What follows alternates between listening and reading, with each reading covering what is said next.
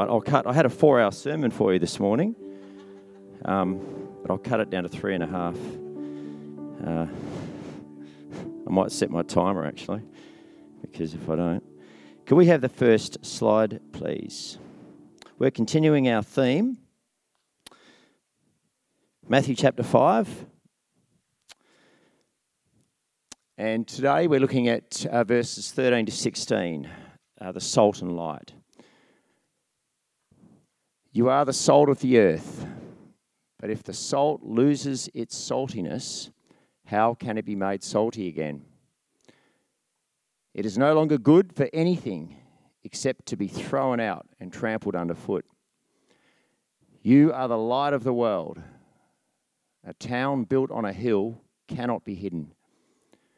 Neither do people light a lamp and put it under a bowl. Instead, they put it on its stand, and it gives light to everyone in the house. In the same way, let your light shine before others, that they may see your good deeds and glorify your Father in heaven. Now, Jesus is talking to his disciples here. It's a continuation of the Sermon on the Mount, the Beatitudes. He's talking to us. There's a couple of key foundational points I want to bring out from this, and that is that Jesus is really speaking prophetically to us, because he says in verse 13, he calls us what we are. He says, you are the salt of the earth. At the start of verse 14, he says, you are the light of the world. So this is not something that we strive to become. Jesus tells us what we are. It's a matter of letting the Holy Spirit work in us. We don't have to try and become the light of the world or the salt of the earth. Jesus tells us who we are. So we recognise that there is an evil one who tries to discourage us. I was talking to a lady yesterday who said she preaches a little bit and she just doesn't feel good enough. She feels a bit awkward when she does it, and she doesn't feel that she should be doing it. And that's what the devil does. He wants to discourage us. But Jesus speaks the truth. We've got to believe the truth. We are the salt of the earth. We are the light of the world. So let's just recognise the fact that there is an evil one who does try and distract us from bringing glory to Jesus. Verse 16 says, in the same way, let your light shine before others, that they may see your good deeds and glorify your Father in heaven. We need the Holy Spirit's help. We recognise that. But let's start from that as a basis. Can we have the next slide, please? Okay, so let's talk about salt for a few minutes. You are the salt of the earth, but if the salt loses its saltiness, how can it be made salty again? It's no longer good for anything except to be thrown out and trampled underfoot. Mark 9:50, salt is good, but if it loses its saltiness, how can you make it salty again? Have salt among yourselves and be at peace with each other. Luke 14:34 to 35, Jesus talking, salt is good, but if it loses its saltiness, how can it be made salty again? It's neither fit for the soil nor for the manure pile. It is thrown out.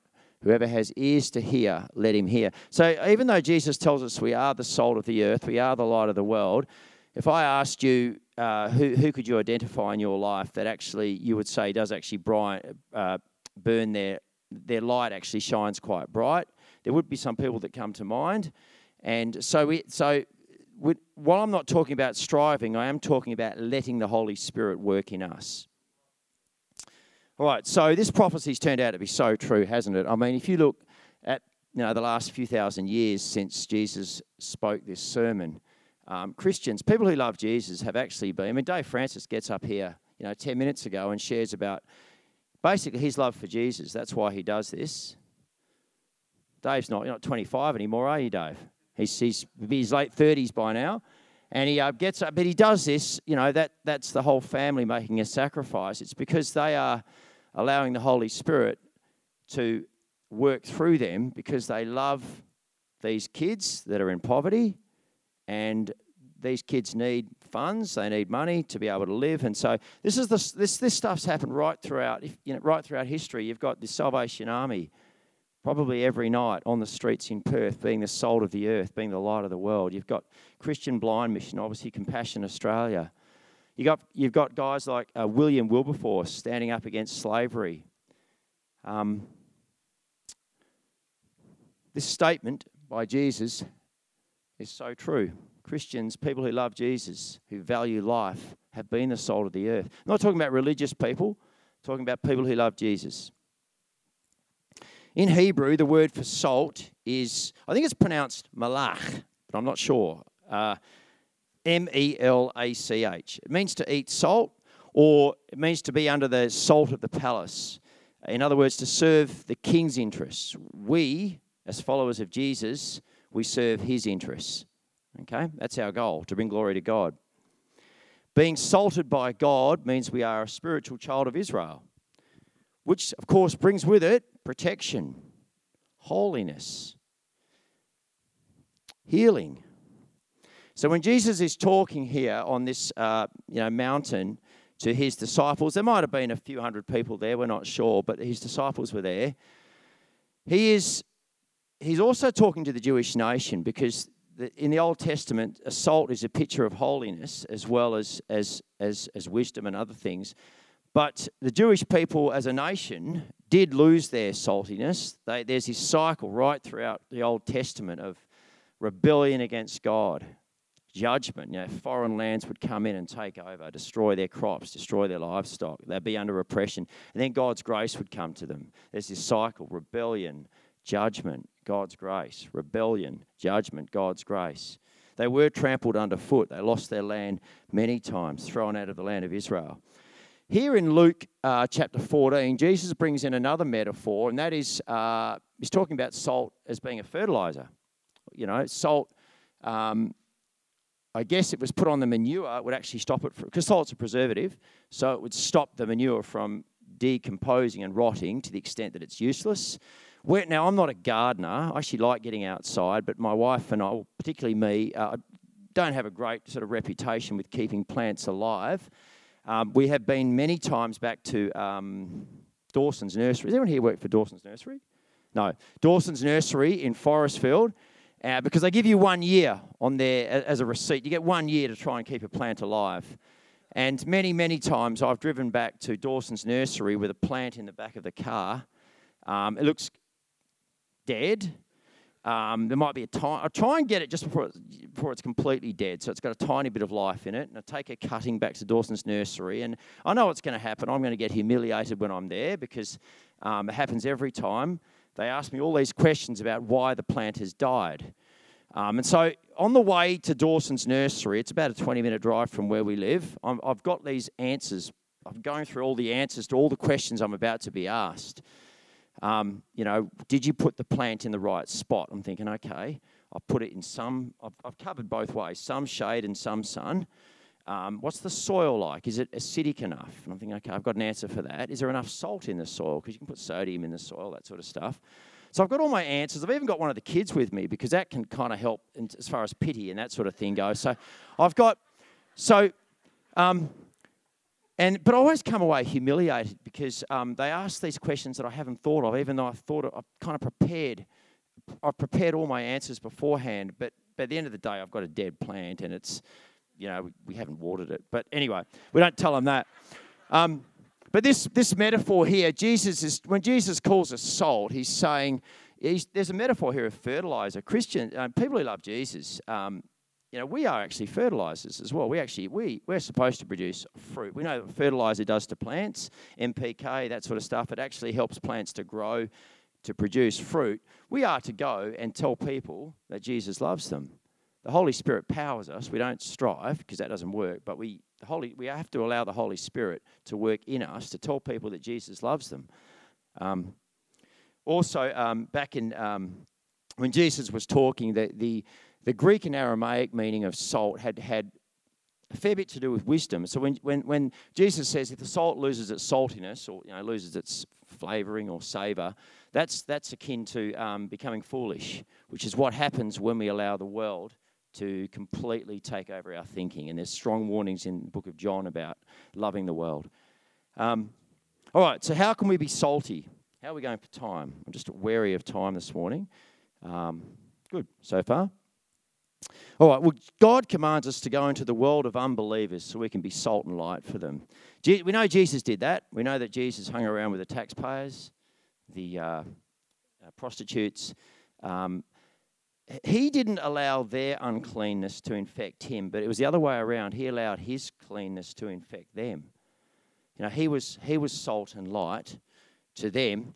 So being salt and light means a key part of it is relationships, engaging. It's all about influence, engaging with the world.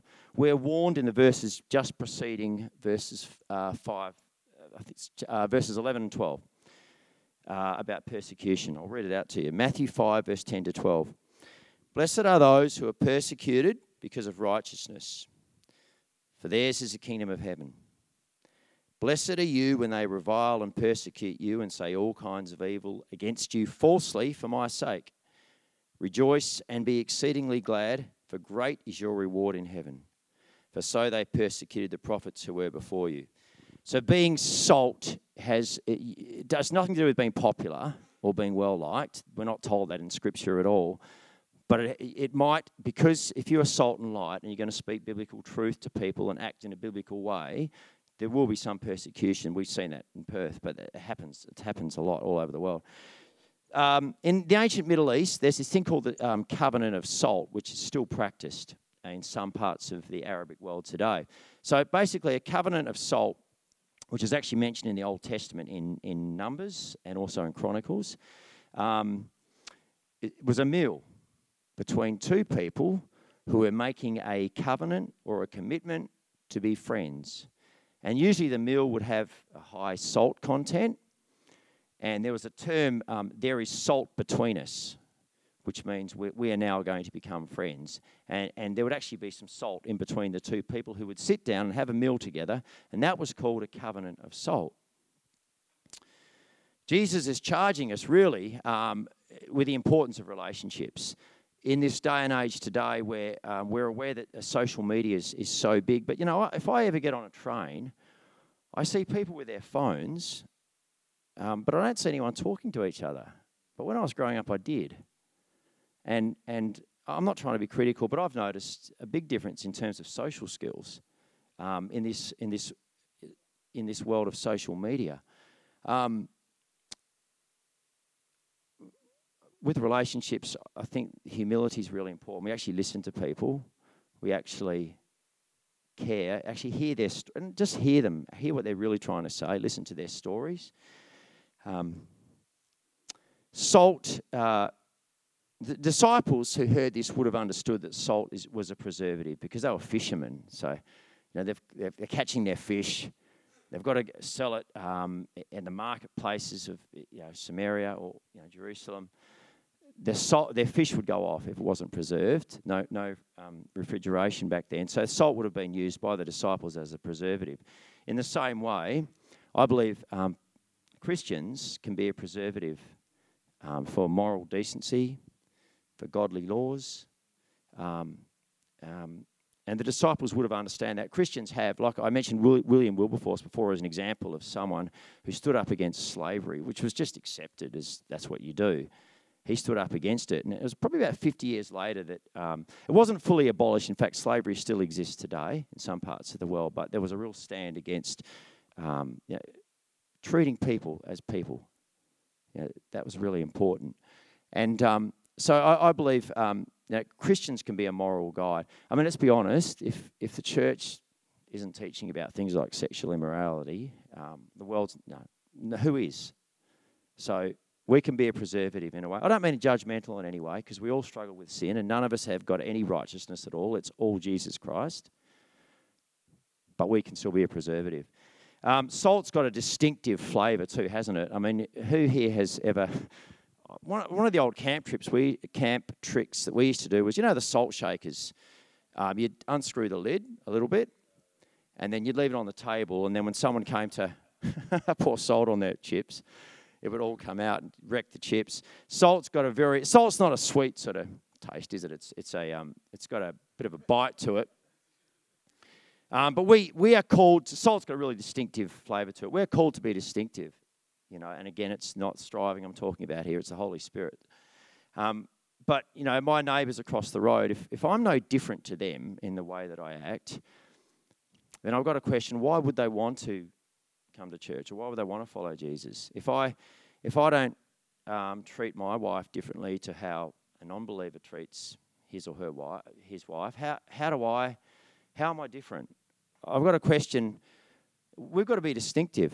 And again, I'm going to keep emphasising this. It's not striving. It's not trying to work stuff out. It's allowing the Holy Spirit to change us, to transform us. I've worked in schools for a long time, and I've heard a lot of parents, particularly Christian parents, sort of dreading the next 20 or 30 years because there's stuff coming through now which is, some Christians believe, make it difficult to raise kids in a godly environment. But I think, this is going to be good in a way, some of the laws that are coming through, because it's going to force me as a parent, as a dad, to actually, there's no more lukewarmness, no sitting on the fence. I can't agree with some of the stuff. So do you hear what I'm trying to say? Like, we're going to be less lukewarm because we're not going to be able to get away with sitting on the fence anymore. I think that's good. When I was probably in my early 20s, actually right through my 20s, I had a mentor. His name was Bruce, and he was salt and light for me because God sent him at just the right time. He was a very gentle, extremely humble person, and he was very patient with me and just helped me work some stuff out. And he loved the Bible. He was very, if the Bible said it, he believed it. But he also rebuked me a few times because he had earned my respect. I learnt from him. I learnt a lot. I was very blessed to have a spiritual mentor when I was a young man. At the time, I particularly needed it because I struggled a bit as a teenager, and I'm just so grateful to God for sending someone along at just the right time, at the right person for me. That's what God does. I just want to read from 1 John, actually. 1 John chapter 2, verse 15 to 16, because we've spoken about salt. If it loses its saltiness, then it's worthless. 1 John chapter 2, verse 15 and 16. Do not love the world or anything in the world. If anyone loves the world, the love of the Father is not in him. For everything in the world, the cravings of sinful man, the lust of his eyes, and the boasting of what he has and does, comes not from the Father, but from the world. This idea of us being influential, because when Jesus says, you are salt, you are light, we are called to be an influence. And I believe that we need to be prepared to engage with the world, and then if it means not being liked because of the way we're living, or because we're living biblically, or because we're talking biblically, then that's part of being salt. Okay, I want to make a distinction between, salt itself is not honey. We're not supposed to be sweeteners as such, but we are called to be salt, and it's the power of the Holy Spirit that changes people. It's not my nice way of talking or anyone's charisma. It's actually the power of the Holy Spirit that changes people. And you can lose your credibility by, particularly if you have a personality like me, which can be a bit of a people pleaser at times, and I guess, not wanting to offend people. You might call it fear of man. Something I've got to be aware of with my personality type is, if you actually live and allow the Holy Spirit to work through you, you might actually offend some people, but you're doing what you've been called to do, and you are being an influence by doing that. I remember when I used to work I worked as a courier for about 8 months, 10 months, and there was a lot of men in the workshop in Welshpool, the warehouse, in Welshpool, and the way they were talking about women was absolutely disgraceful, and they were married men. And I never said anything, except once I did, but not in a judgmental way. Someone made a comment about the Bible, and I thought, here's an opening here. I'll just mention something, and I did. But they used to call me Gospel Kid. But I never actually said much. But I didn't participate in the stuff that they were talking about. And all the other men did. And I knew that if their wives were there, there's no way they would have been talking like that. And I thought, and I wasn't particularly popular because of it. Didn't used to get invited to their parties and things like that, but I didn't care. It was, I felt called there for a short time for a reason. And, sometimes people will react, but you actually don't know what's going on inside them. And maybe we're not supposed to know, but we are just supposed to be salt, and it might mean being a bit prickly at times. So can we have the next slide, please?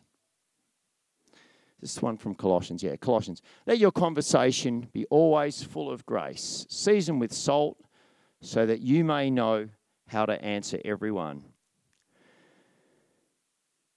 Salt, while it can bite, it also has healing properties. When I started teaching a long time ago, how old am I now? 23? No. 20? No.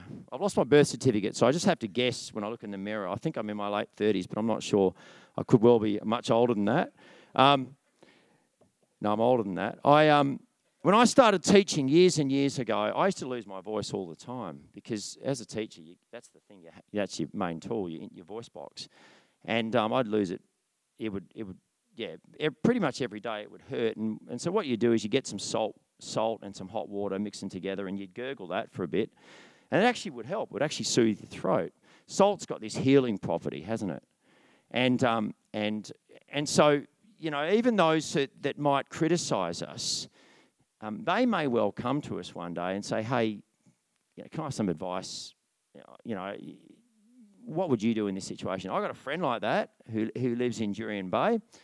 He's very quick to get on his phone and send me some text messages about the Bible and about why am I brainwashing my kids, and he's quite anti.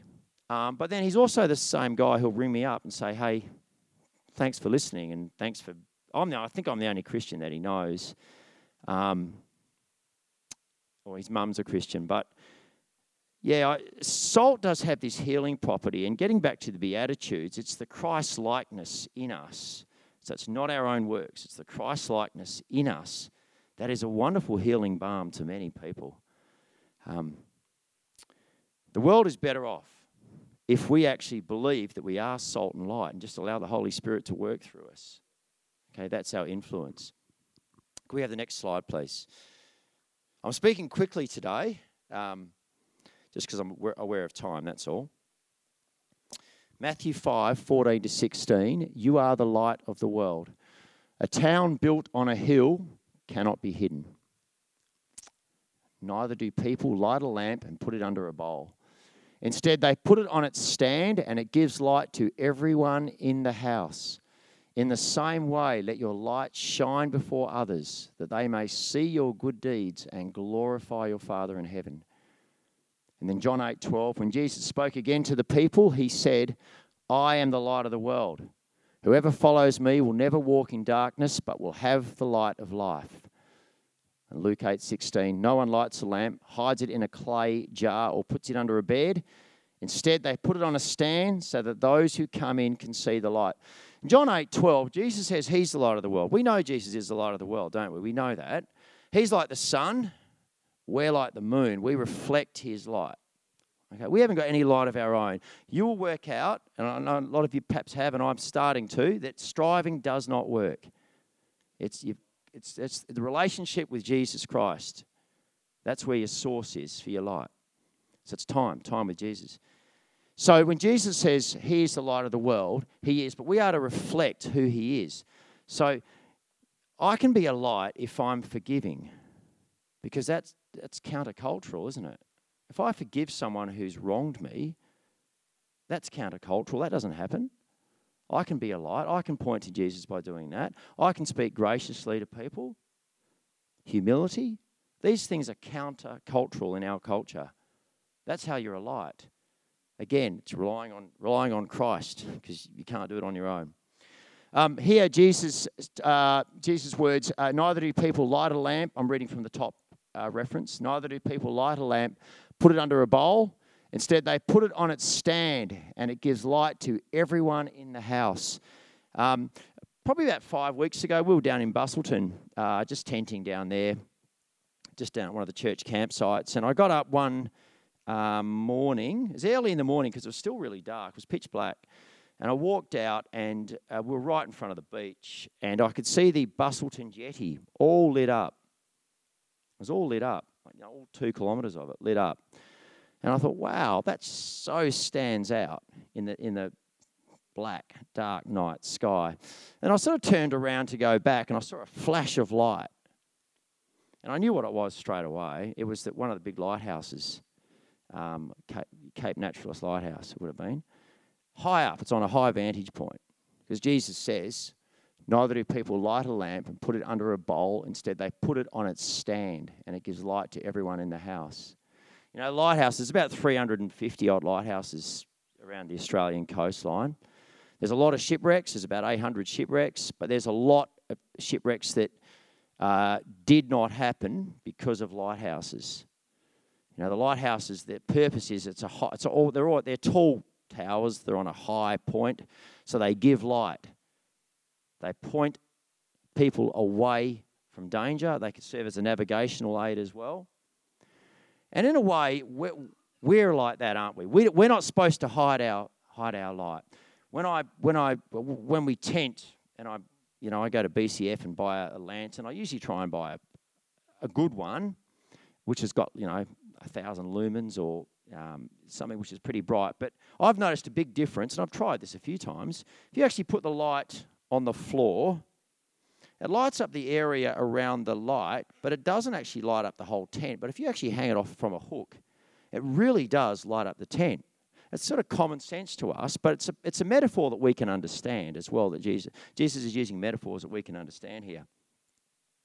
We are to be purposely visible. Make it known that you follow Jesus. Again, it's not so much necessarily the way you talk, but it's the way you act that people watch. So, am I being a visible light to others? I've got to question that constantly. I know that we fail a lot. We just ask Jesus for forgiveness, and he forgives us. And am I pointing others to Jesus with the way that I live my life? Am I a light in the darkness? Am I hiding my light? We shouldn't be, camouflage Christians. Okay.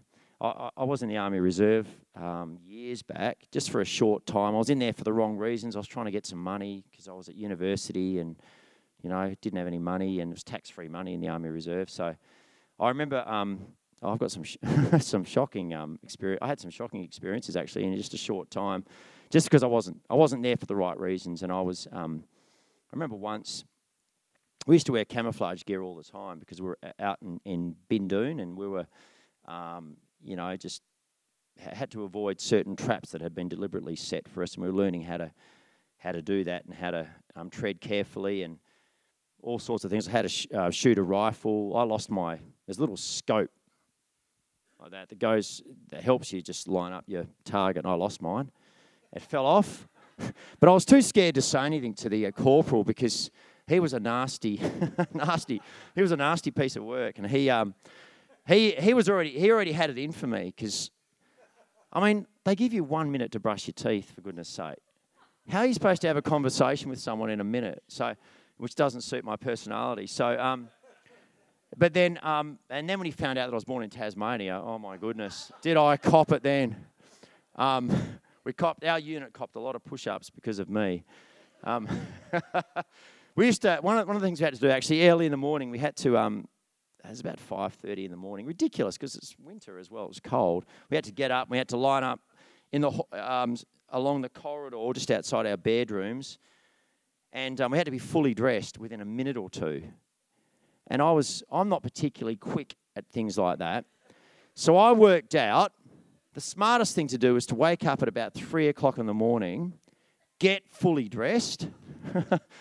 And then as soon as they had some sort of alarm system that means you get out, you got a minute to get out and line up, and then you get inspected. I would be the first one out, but they weren't silly. They knew what I was like, and they worked out that I'd been. And a couple of other guys copied me. And we really got into trouble because we were sort of half dressed at 2:30 in the morning, and they found out one morning. There's another time where I had a rifle and it was freezing cold, and I think I was sort of shivering, and I had the rifle pointed directly at the corporal. Oh, you should have seen him go off then. Didn't have any bullets in it. So how do we let our light shine? Well, I didn't when I was in the Army Reserve. So really, I mean, it's not rocket science, but it is hard to do if you try and strive to do it. Forgiving others, being compassionate, being gracious, not participating in gossip, countercultural things, acknowledging your failures, being prepared to say sorry. It's the work of the Holy Spirit. It's really the fruits of the Holy Spirit, isn't it? You know, Galatians 5, love, joy, peace, patience, goodness, kindness, faithfulness, self-control.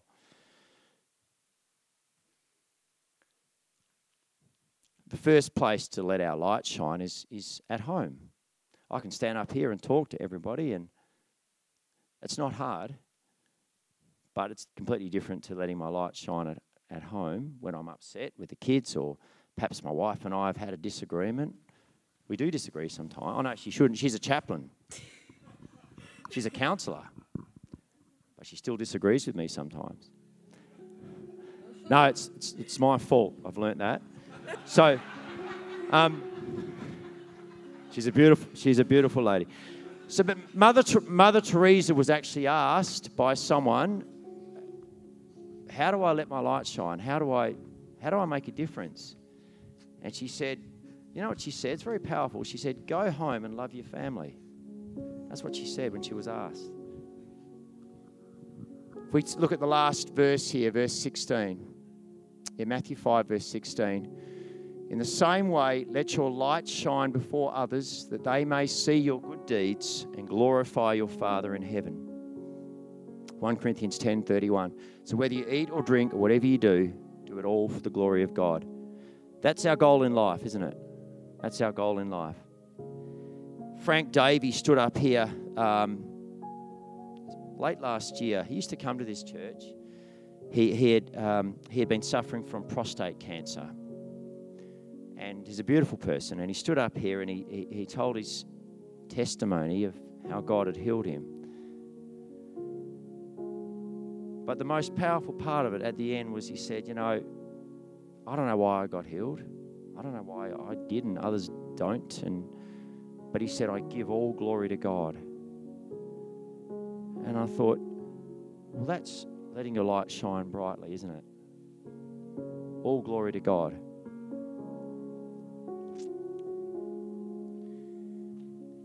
So as I've said a number of times through this message, the only way we can be salt and we can be light is to make sure that we are in relationship with Jesus. That's the most important relationship there is. It's the biggest determiner, I guess, of how salty we are or how bright our light shines. It's the amount of time or just the priority that I put into my relationship with God. The torches that I buy, often I try and get the ones that are USB charged. But if I don't charge them every couple of days, the light starts to get dimmer. It does, and dimmer. It's the same with our relationship with Jesus. We need to... Everything comes out of that belovedness. Everything comes out of that.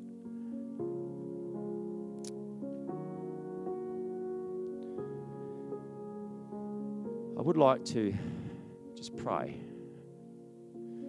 and give an invitation to anyone who has not accepted Jesus as Lord and Saviour. So could I just have everybody just bow their heads in prayer, please?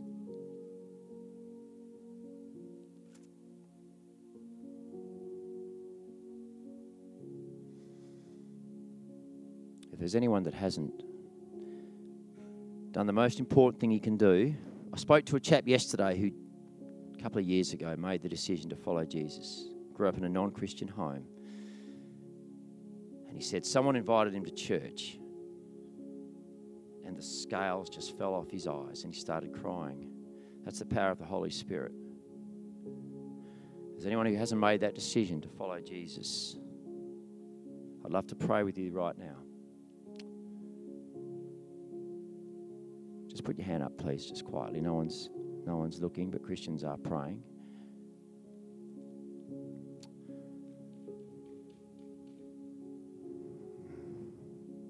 God, we just come to you in the name of Jesus. We thank you, Lord, that you are our source. Everything we do is out of this sense of belovedness. You first loved us. Lord, forgive us where in our own strength we've tried to make things happen. We've strived.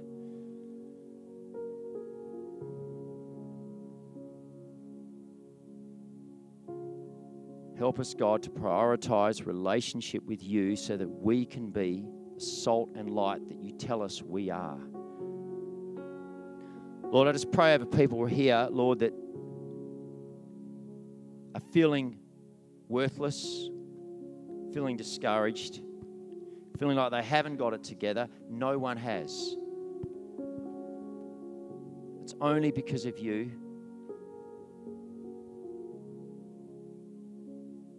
It's your power in us.